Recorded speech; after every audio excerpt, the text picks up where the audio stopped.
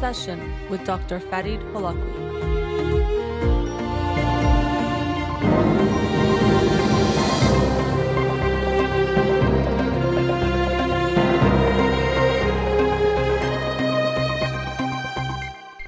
Good evening. Welcome to In Session. I'm your host, Dr. Farid Holakwi, and I'll be with you for the next hour here on Radio Hamra. On Instagram Live for the show, so I'm not taking calls, but you can follow me on Twitter or Instagram, or like my page on Facebook to get updates on the show, or suggest topics or books for the program. And the shows are uploaded at the end of each week to my SoundCloud page and podcast on Spotify and Apple Podcasts.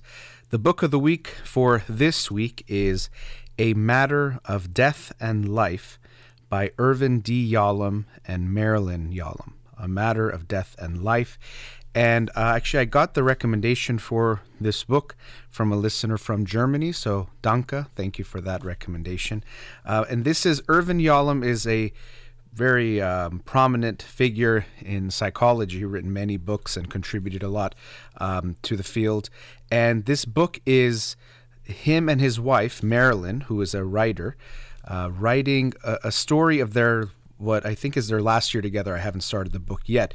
So it seems like it'll be a very intense, powerful book about their last year together. And I believe she dies as they concluded writing the book. So it says a year-long journey by the renowned psychiatrist and his writer wife after her terminal diagnosis as they reflect on how to love and live without regret.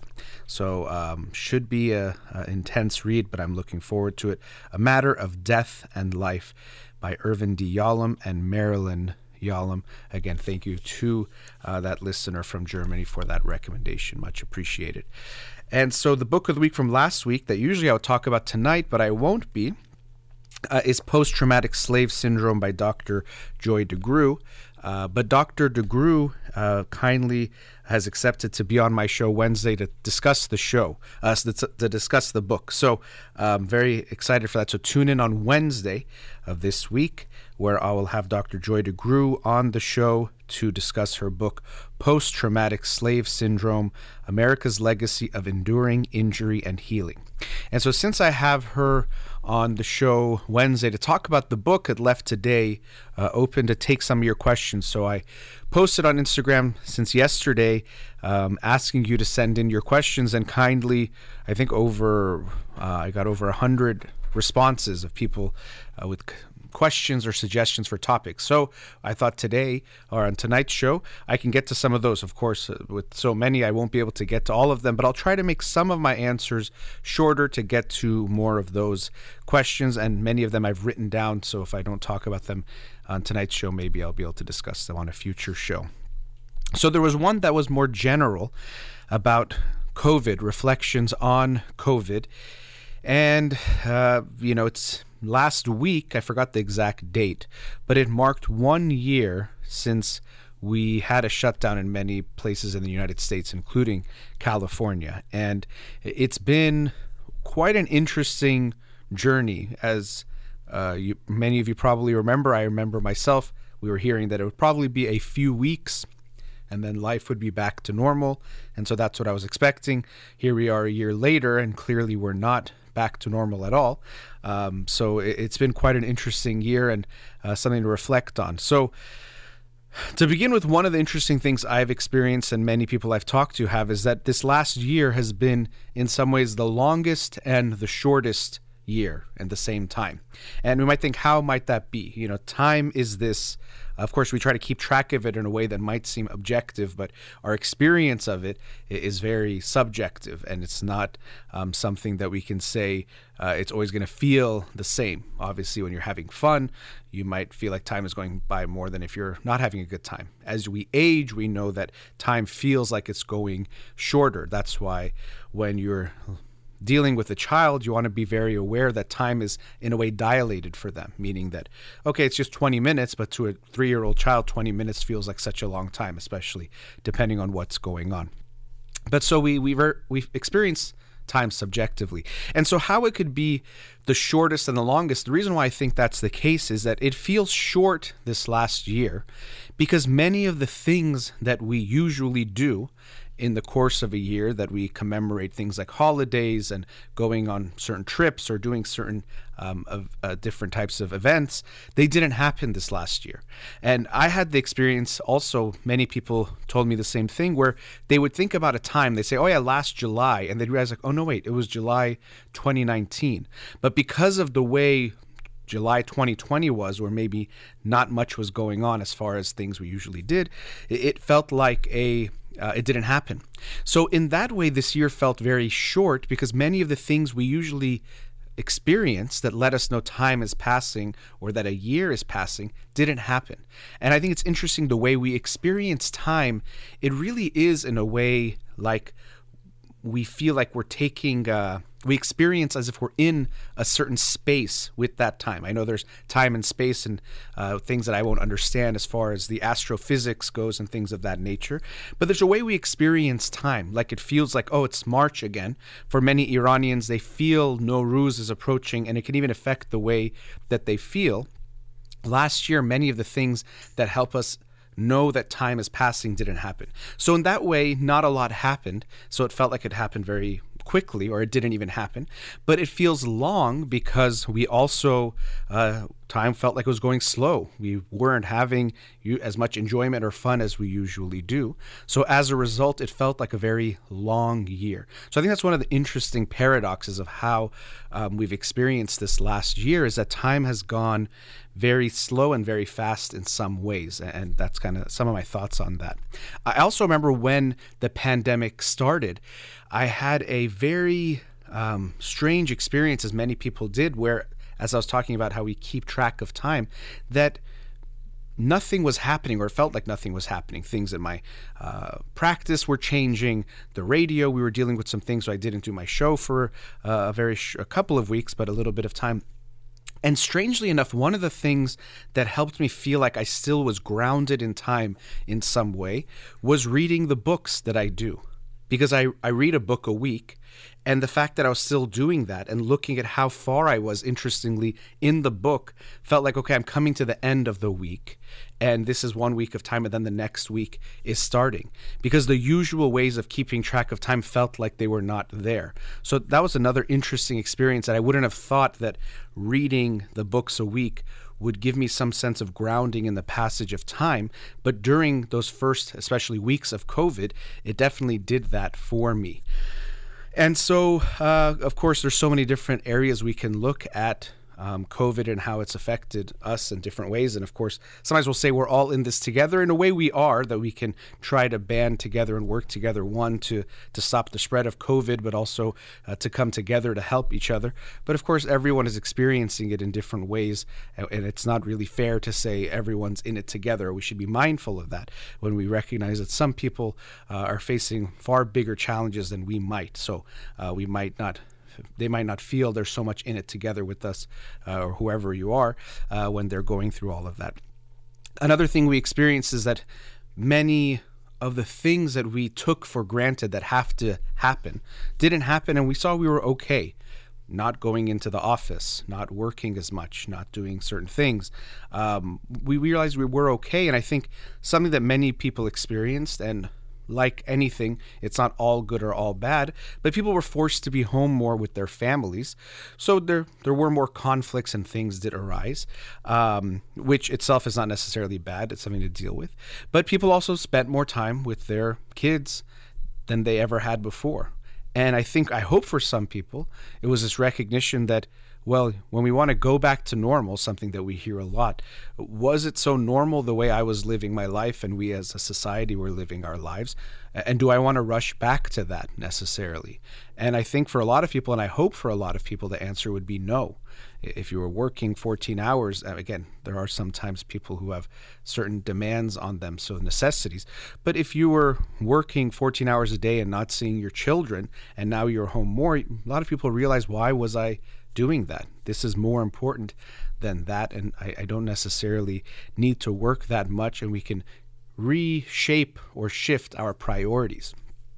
The pandemic made so many things close and stop that it was like a forced reset. You didn't plan on it, you didn't ask for it, but it did force you to reset a lot of things. And so if we were given the opportunity to restart the way we live our lives, what would you do the same and what would you do differently? Which is also a reminder of how we want to be intentional in how we live our lives in general. When I work with clients, even my own experience in talking to people, what we sometimes realize is life, it feels like it's happening to us more than it feels like we're choosing to live our lives. Oh, I have to do this, I have to do that, then this is coming up, then I need to do this. Putting out all these little fires, just doing certain things that we feel we quote unquote have to do. And when we pause and take a look at things, we realize, wait, why am I doing all of these things? Do I have to do all of them? Would I choose to do all of them? And so it's a reminder to live an intentional life, meaning that you look at how you are using your time. What is in your life that you like and want to keep or want more of? What is there that you wish there was in your life that there isn't? Looking back on your life 10 years from now or in these next 10 years, what would you feel would be missing if you continued living in this way, or what would you like to have be in your life? So I hope for everyone, as much as there is this rush to go back to normal, which is understandable because we missed so many things. When things go back to normal, there's a sense of calm that it gives us going back to how things were. Change always creates some anxiety. What I think is important that we realize that do we need to rush back to how those things were if they were unhealthy? So much about our own lives and about society was unhealthy. We don't necessarily need to rush back to that. So I know I would try to get through these quickly, but clearly I'm not doing that. If you've listened to my show, you know that a lot of times isn't the case. Maybe I'll shift to this one. And I wrote them down mostly word for word.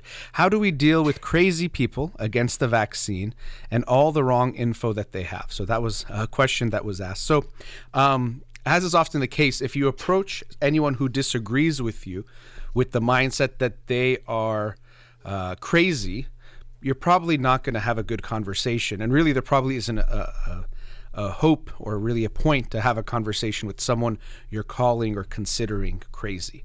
So to begin with, I did get the vaccine, and I'm not a medical expert by any means, but I think for anyone who is eligible, and if they talk to their doctors to make sure there are no considerations for them, I hope that people would get the vaccine. I think it makes sense. Do I know exactly what's in the vaccine, everything, and can I know what will be the long-term results? Of course not, but I do have that type of faith in science and the scientific community and I do have faith that there are people that would want to make a vaccine. Yes, people will make money off of it, but I do believe that people would even want to make a vaccine to help people, not just because of the financial benefit to themselves.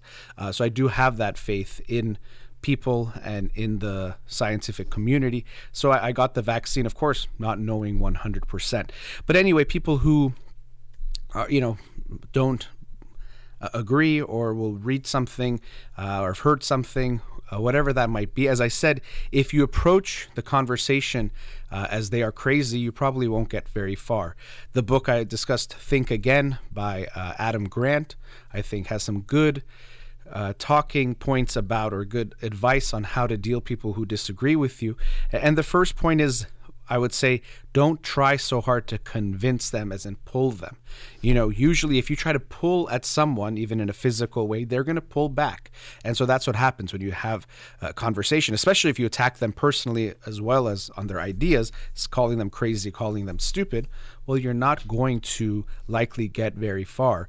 But if you actually give them space to come towards you, there's more of a chance.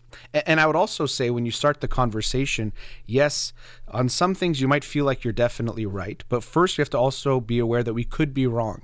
That's something that, unfortunately, I think with the advent of social media is becoming even more prevalent, that people think they have to proclaim their opinion as some kind of it's been dictated by God that this is a truth. This is how we should deal with schools.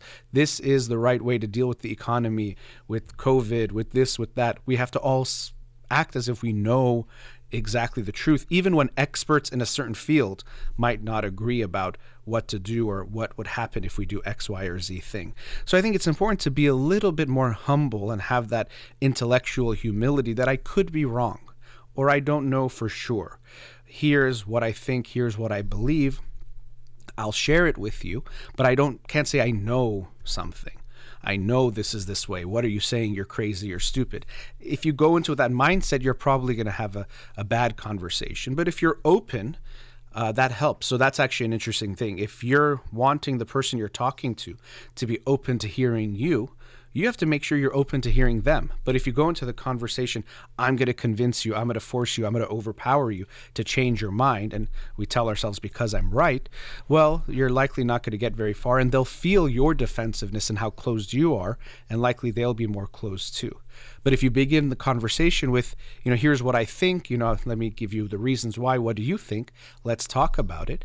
You're more likely to, one, have a good conversation, and two, again, we want to recognize that our goal shouldn't be, I'm going to go in and change your mind. It should be, I want to have a discussion and a conversation with you, which is very different than just changing someone's mind. And so also when you're dealing with people who disagree with you, you can make efforts if you'd like to communicate and open that discourse, but recognize that it's not your responsibility to change their mind, and that it's very hard to change people's minds when they believe something strongly. So be mindful of that when you enter the conversation as well. So I'll leave that one there. After the break, I'll share some more of your questions. Let's go to our first commercial break. We'll be right back. Welcome back. So on tonight's show, I'm taking your questions from Instagram Live, and I'll continue. I wrote down many of them. I probably won't get to all of them. That'll be for sure. Even the ones I wrote, many more that were still on my Instagram. Let's see. Which one should we do next? How about, is the world fair? What do you think? Good question. Is the world fair? I would say absolutely not. And I think actually one of the, if I would say meanings of life or living a meaningful life for any of us, is to try to make the world more fair, to make the world more just. Fairness, justice, of course, these can be debated what that means. One way I think we can, for me, determining fair and just is that everyone has their basic needs met from childhood. And even going forward for all of their life, and that we reduce and work to eliminate all unnecessary suffering. By unnecessary suffering, meaning that if people are starving and there's food, that should be, we can eliminate that. If people have certain illnesses and there is the medication, but because of things like money or getting the medication there, that as a world we should work towards that. So that's what I mean by unnecessary suffering. Even in someone who has all the money in the world, there's some things, some suffering, physical and emotional, you can't stop. People are researching all sorts of treatments for medical issues. I mean, we just saw it with COVID. The vaccine came out after many people had lost their lives. People continued to lose their lives. Again, much could have been done to deal with the virus in different ways, but still, for some time, we didn't have anything that we could do as a vaccine. So what I mean by unnecessary suffering, it means that if we have the means to take care of our fellow world citizens, we make sure that we do that. Again, if people don't have water or they don't have sanitation for certain things, I think as a world community, global community, we should take care of that and make that a priority. I think going back to the previous segment about COVID, I think we saw something, and I mentioned this many times back then too, something I thought was beautiful. There's always some darkness or some light silver lining, was that I think people came together, at least to some degree, to help one another, in the sense that if you look at what was going on, many people stayed home even though they were far less vulnerable to get sick or to get very sick from coronavirus, but they were making sacrifices for other human beings. And I think that's something that should be an accepted part of life, that we make sacrifices for one another in different ways. It doesn't mean we sacrifice everything, but that we consider that it's not something that, it's not hurting me, so I don't care what happens to you. And as we generally see in the book, actually, The Sum of Us by, I think it was Heather McGhee that I talked about last week, we might think it's affecting others, but the planet and really the whole world, but is like a ecosystem. Things affect one another. If you pollute one area, it's going to come back to you in some way. If you even create hate and violence somewhere, it likely will come back to you in some way. So it does affect you anyway, but nonetheless, I would hope that we think about how to make the world more fair. And, something I hear sometimes about this when people say they use this phrase, well, life isn't fair, as a justification for something. Oh, some kids are experiencing homelessness in a wealthy city like Los Angeles. Well, you know what? Life just isn't fair. And I think that's a very kind of cheap way to get out of really looking at what's going on. Yes, life isn't fair, but we should strive to making it more fair. I'm sure if you told that same person, they said life isn't fair, and he said, oh, give me all of your money. Okay, life isn't fair. And give me that and give me this. Life isn't fair. They would fight back. They would say this is not okay. They would probably be thinking something like this isn't fair. So to say that as a justification for the way the world is, I think, is just an easy way of trying to not look at the actual situation. Yes, there are injustices in the world. Things will always probably be a little bit unfair. It won't be that it will be perfectly fair, but it doesn't mean we shouldn't strive towards making the world more fair. And to me, that's something that all of us as human beings should be looking at. How can we make the world more fair? Who is suffering unjustly? What are sometimes the invisible victims to things that are going on, sometimes visible victims of things that are going on? How can we try to promote justice in the world? So I don't think that the world is fair, but I do think that we should make, all of us should make that a priority, try to make the world more fair. Let's see. Another question was about how to deal with strong-willed toddlers. And they said 4 to 5 years old. Toddlers sometimes, starts even at 2 years old. How to deal with strong-willed children, toddlers. And so parenting, as I always mention when I talk about parenting, is likely the hardest role any human being can have in their life. And the biggest responsibility, and that tends to go hand in hand. The biggest responsibilities tend to be the most challenging. And so being a parent is very difficult. And when we talk about a quote unquote strong-willed child, that can be more challenging.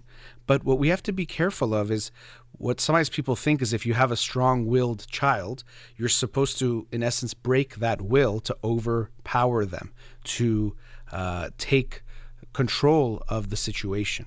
And so, as I mentioned, being a parent is very difficult because you have your child and you're trying to raise them the best way that you can, emotionally, your relationship with them, provide for them, all sorts of things, make sure they have a balanced life as much as possible.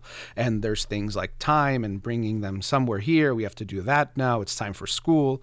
So when a child is quote unquote strong-willed, it can make things a little bit more challenging in the sense that getting them to do what you want becomes harder. But that's what you have to be aware of, is that a lot of times when we think of a child as easy or challenging, really what we a lot of times mean by easy is they make life easier by always listening to me and doing what I want. They don't ever question me if I say something. They do it as soon as I say it. And sometimes we think that's a good thing, but oftentimes that happens out of fear or out of the feeling that I'm not allowed to disappoint you, or I'm not allowed to say or do something you don't like.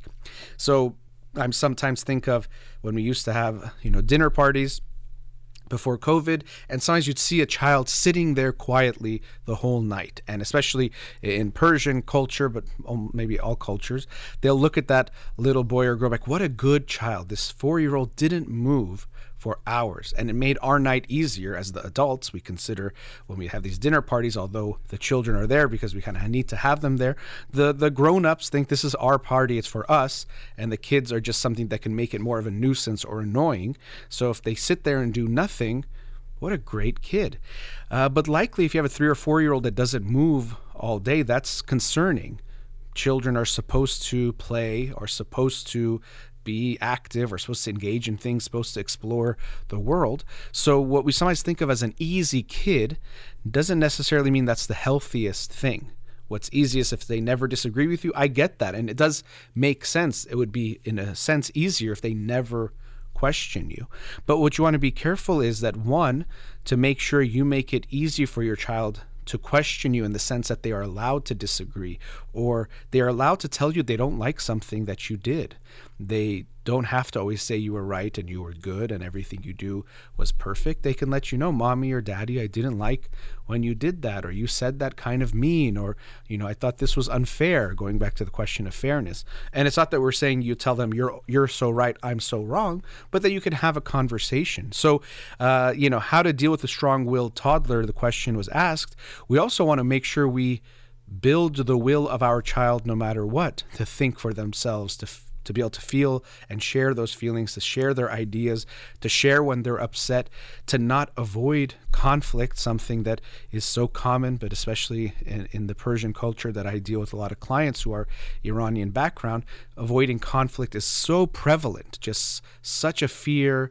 Always avoid it, don't fight. And what usually happens is we don't fight until we blow up. So we don't have healthy arguments and disagreements. We have these ugly fights that end up damaging relationships because we also don't look at conflict as something that can be resolved. Oh, my sister said something 25 years ago and we haven't talked since. I see so many stories like that in our families, and it's heartbreaking.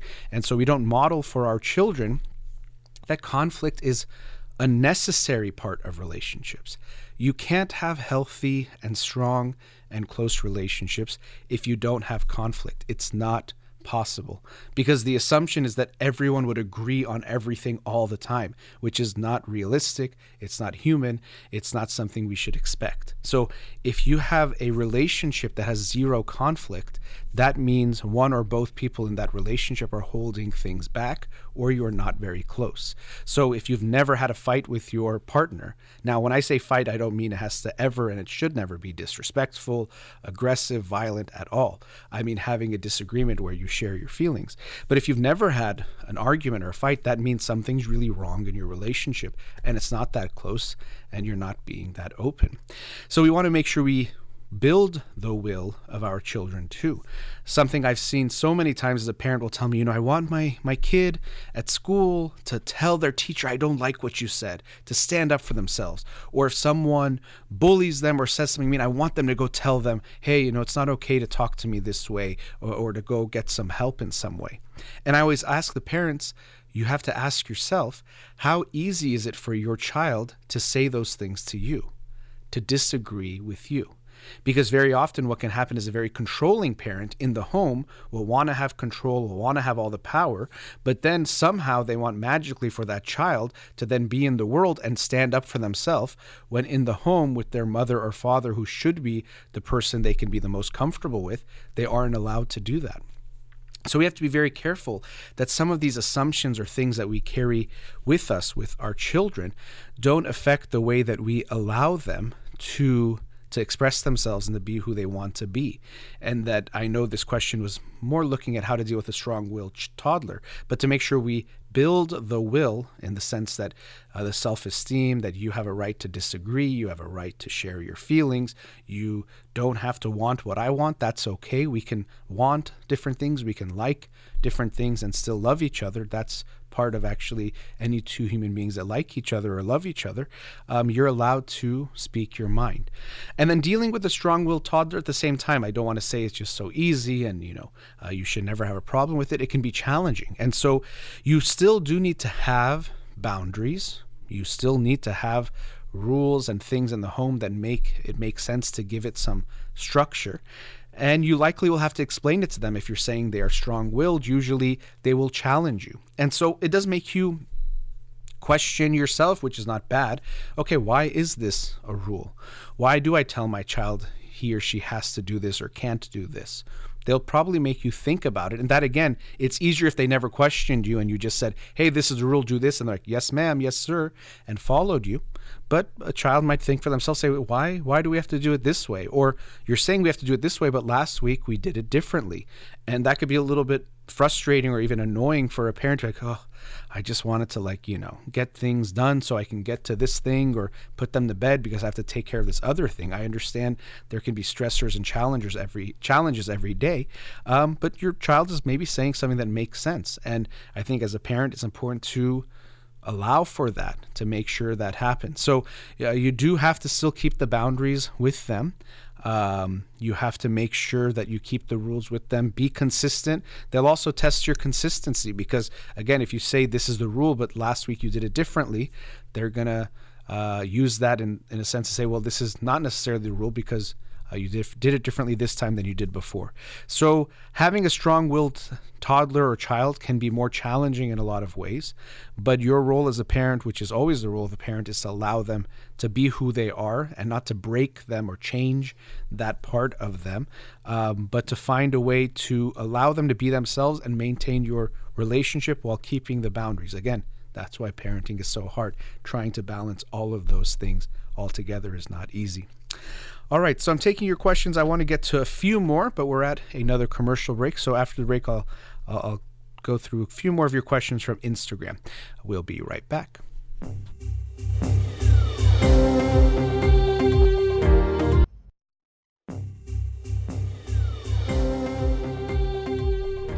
Welcome back. Taking your questions from Instagram for today's show.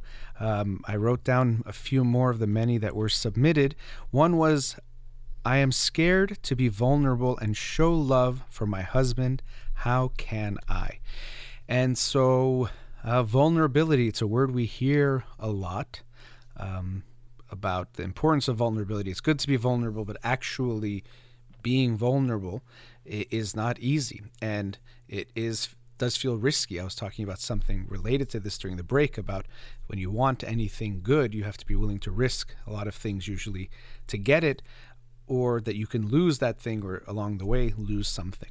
But being vulnerable means that we are willing to show, especially in this case, it's talking about a romantic relationship, some of our not so good sides, whether that's when we're feeling bad. So sometimes for some people, showing that they're sad or mad or hurt, that can feel very vulnerable to show that they are not okay, especially in a society when we are always encouraged to say we're okay, that we're feeling fine, especially in the Persian culture, this is true, but even in general. But also there's such a pressure at times to be positive and to be happy all the time.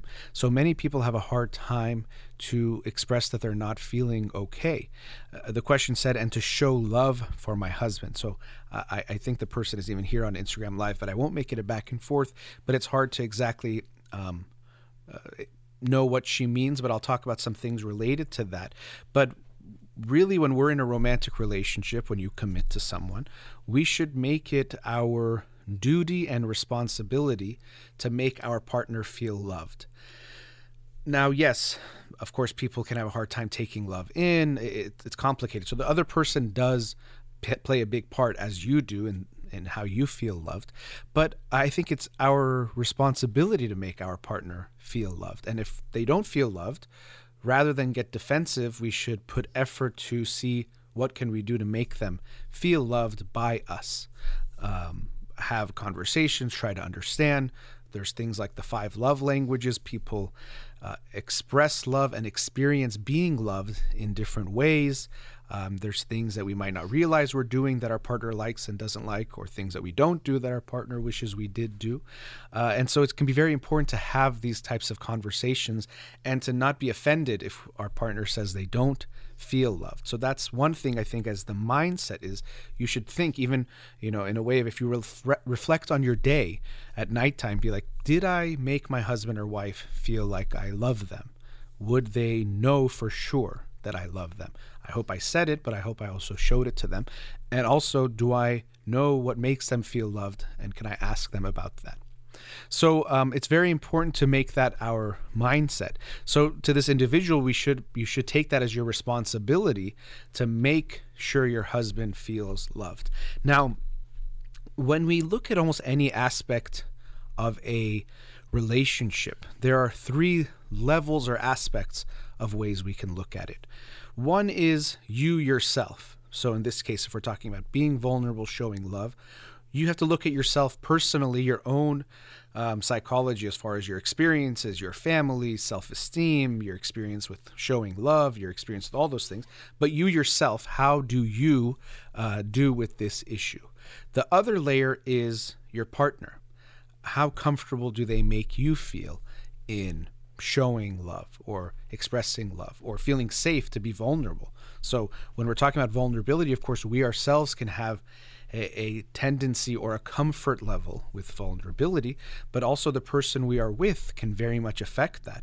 If you open up and they make fun of you, or if you share something and they get mad, or if they're very defensive and reactive, or if they've been aggressive or violent, you are not going to feel comfortable. It would make sense to not be vulnerable with that person. So that's another area that even for this person to ask about is it you don't feel comfortable because of you, or do you not feel comfortable because of them? And of course, some kind of combination, which is a third area. So there's you, there's them, and there's the relationship between you, both in the sense that how do you match with each other, and also what have you created in your relationship? Every relationship creates a culture for your relationship. Are we the kind of couple that talks about things? Are we the kind of couple that doesn't talk about things? Are we caring to each other? Do we do each other favors even without asking? Or are we the kind of couple that we yell and scream and curse at each other and say names to each other and those kinds of things? So there's so many aspects that get part of the culture of your relationship. And by culture in this sense, I mean, what are the things like customs, routines, rituals, things that you will, that become part of our day-to-day life in that sense. So we want to look at that, and for the person asking and for any of us looking at our relationship, to think of these different layers and aspects of it. For many people, feeling or being vulnerable is a very scary feeling. It could feel that we're exposed. We can feel that we can be hurt. And so you look back at your own relationships with your parents and in previous romantic relationships and significant relationships. Then you have to see if you were comfortable or how people responded to that. Did you get responded to in a good way? When you cried to your mom or dad, how did they respond? Unfortunately, in many families, they don't respond well. Either they get upset or don't like it, or they might overreact. They get so emotionally overwhelmed that you feel like your emotions are a burden to them, or they say things to you later on or during that make you feel bad about it, or about not being perfect or having shortcomings and flaws. How did they respond to those things? So it's very important for you to reflect on your own experience being vulnerable. What messages did you get? Sometimes I tell people in therapy, if you imagine as a child crying to your mom and then crying to your dad separately, you can do that. What do you feel? Or first of all, can you even imagine? Sometimes it's like, I can't even imagine crying to my dad or crying to my mom. It just feels so artificial. And then even we can explore why. Well, because I didn't even feel comfortable showing any feeling to him or her, or he would get so mad or she would get so mad or react in this kind of a way. But you can ask yourself, how easy was it for me to show that kind of a vulnerability to my parents? Did they make me feel okay? And so the person is here on the Instagram Live saying, we both show love to our children, but not for each other. And so when you say it that way, it seems like something obviously is not okay. And what you would have to do is look at what has happened between the two of you that's led to this sense, the way you even describe it, of almost not wanting to show love to each other.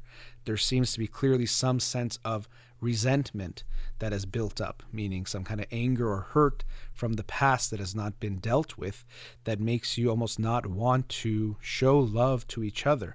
And I know this is easier said than done, but I will say this to you and to anyone listening. But to me, if you want to be a good parent, you also have to be a good husband or wife and work on creating a good marriage.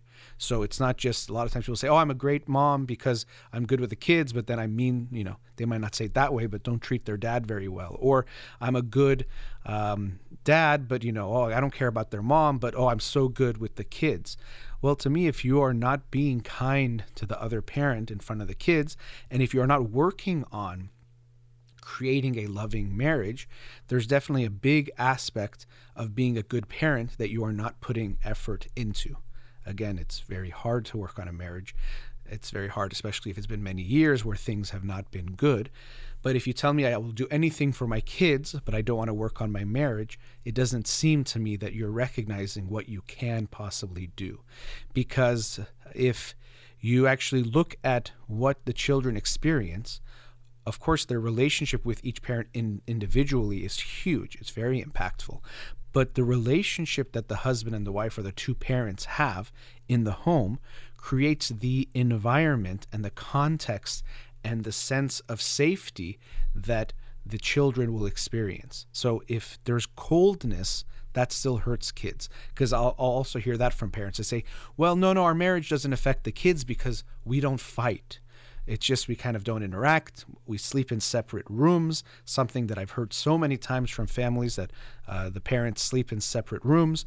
So no, we don't fight in front of them. We're just very cold, or we just don't interact with each other. And there is hot bad and there's cold bad. Hot bad meaning fighting and yelling and aggression and even violence. Yes, that's horrible, damaging, and really traumatic.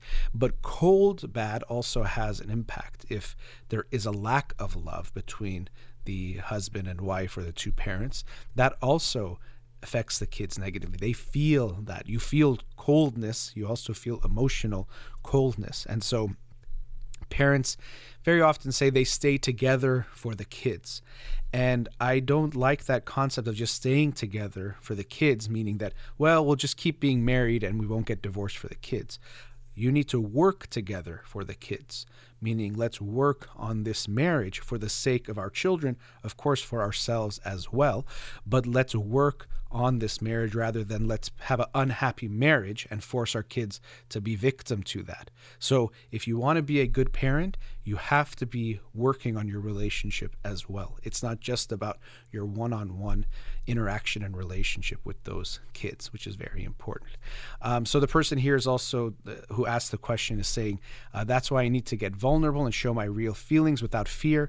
That without fear part, again, I don't know about your interactions with your husband to know if how he makes you feel and how he will respond. There's no guarantee. So I can tell you, and if I was just feeling in an idealistic way, that you can go tomorrow and share with him how you feel and he's going to respond really well to it. I don't know your situation. I don't know what he is like and what your relationship is like and what it would take. But I would hope that you can ask him and talk to him about this situation, that we are both not happy. It seems from what you're saying. Now, maybe he won't agree.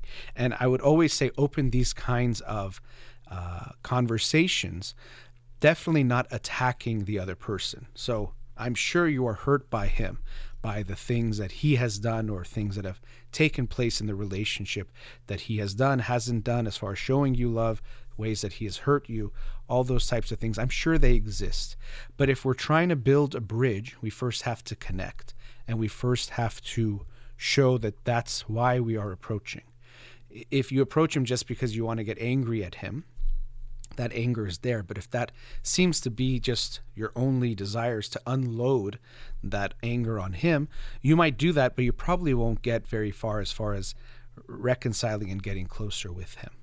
If you know your situation better, but if you can open that conversation with him of we're both not happy, and even acknowledging what you have done and haven't done as far as making the relationship better, but what you have done to hurt him.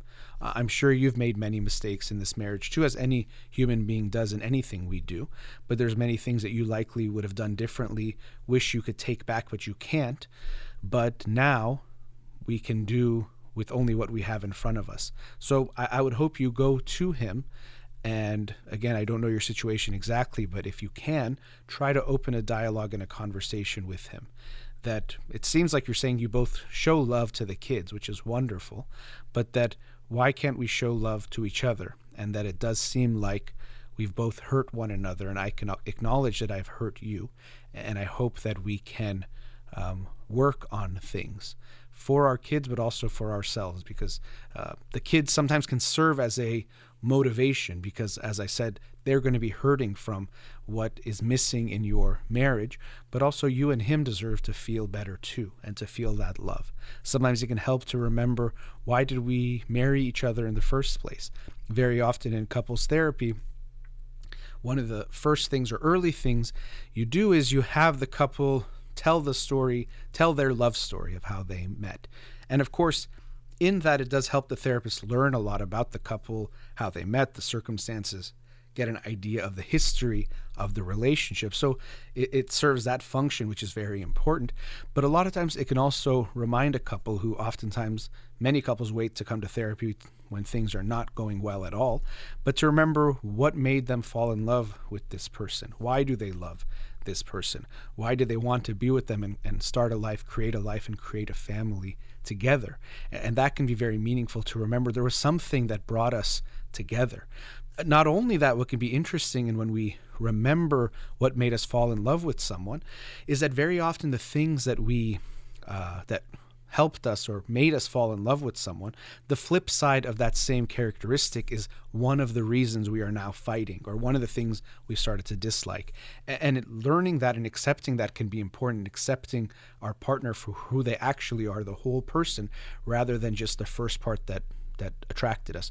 So for example, you might be drawn to someone who's very rule oriented, everything is planned. They might be drawn to someone who's very spontaneous and free flowing. And at first it's exciting for them to experience something that's in their shadow, as far as something they're not expressing, but something that they have a hard time expressing themselves, personified in this person, and they're drawn to them.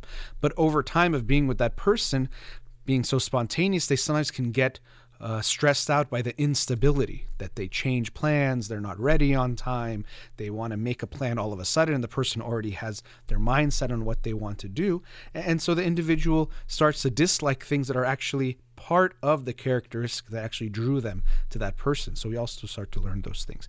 I do have to end the show, and of course, dealing with something like vulnerability and years of a marriage is not something that can be addressed in a few minutes, but I hope you will make that effort. I hope your husband will join you, and I hope you will approach him in a loving, kind way, rather than starting with the anger. Start with the love and the kindness and even the acknowledgement for what you have done that has negatively impacted the relationship, and see if you and him, the same two people, can create a different relationship than you had in the last few years. So thank you for your question, and thank you to everyone who shared your questions. Again, I got so many people who submitted questions for this. I'll do this again. I appreciate all of that. Thank you so much. And as always, a big thank you to Amir here in the studio. You've been listening to In Session with Dr. Farid Holakwi. Have a wonderful night.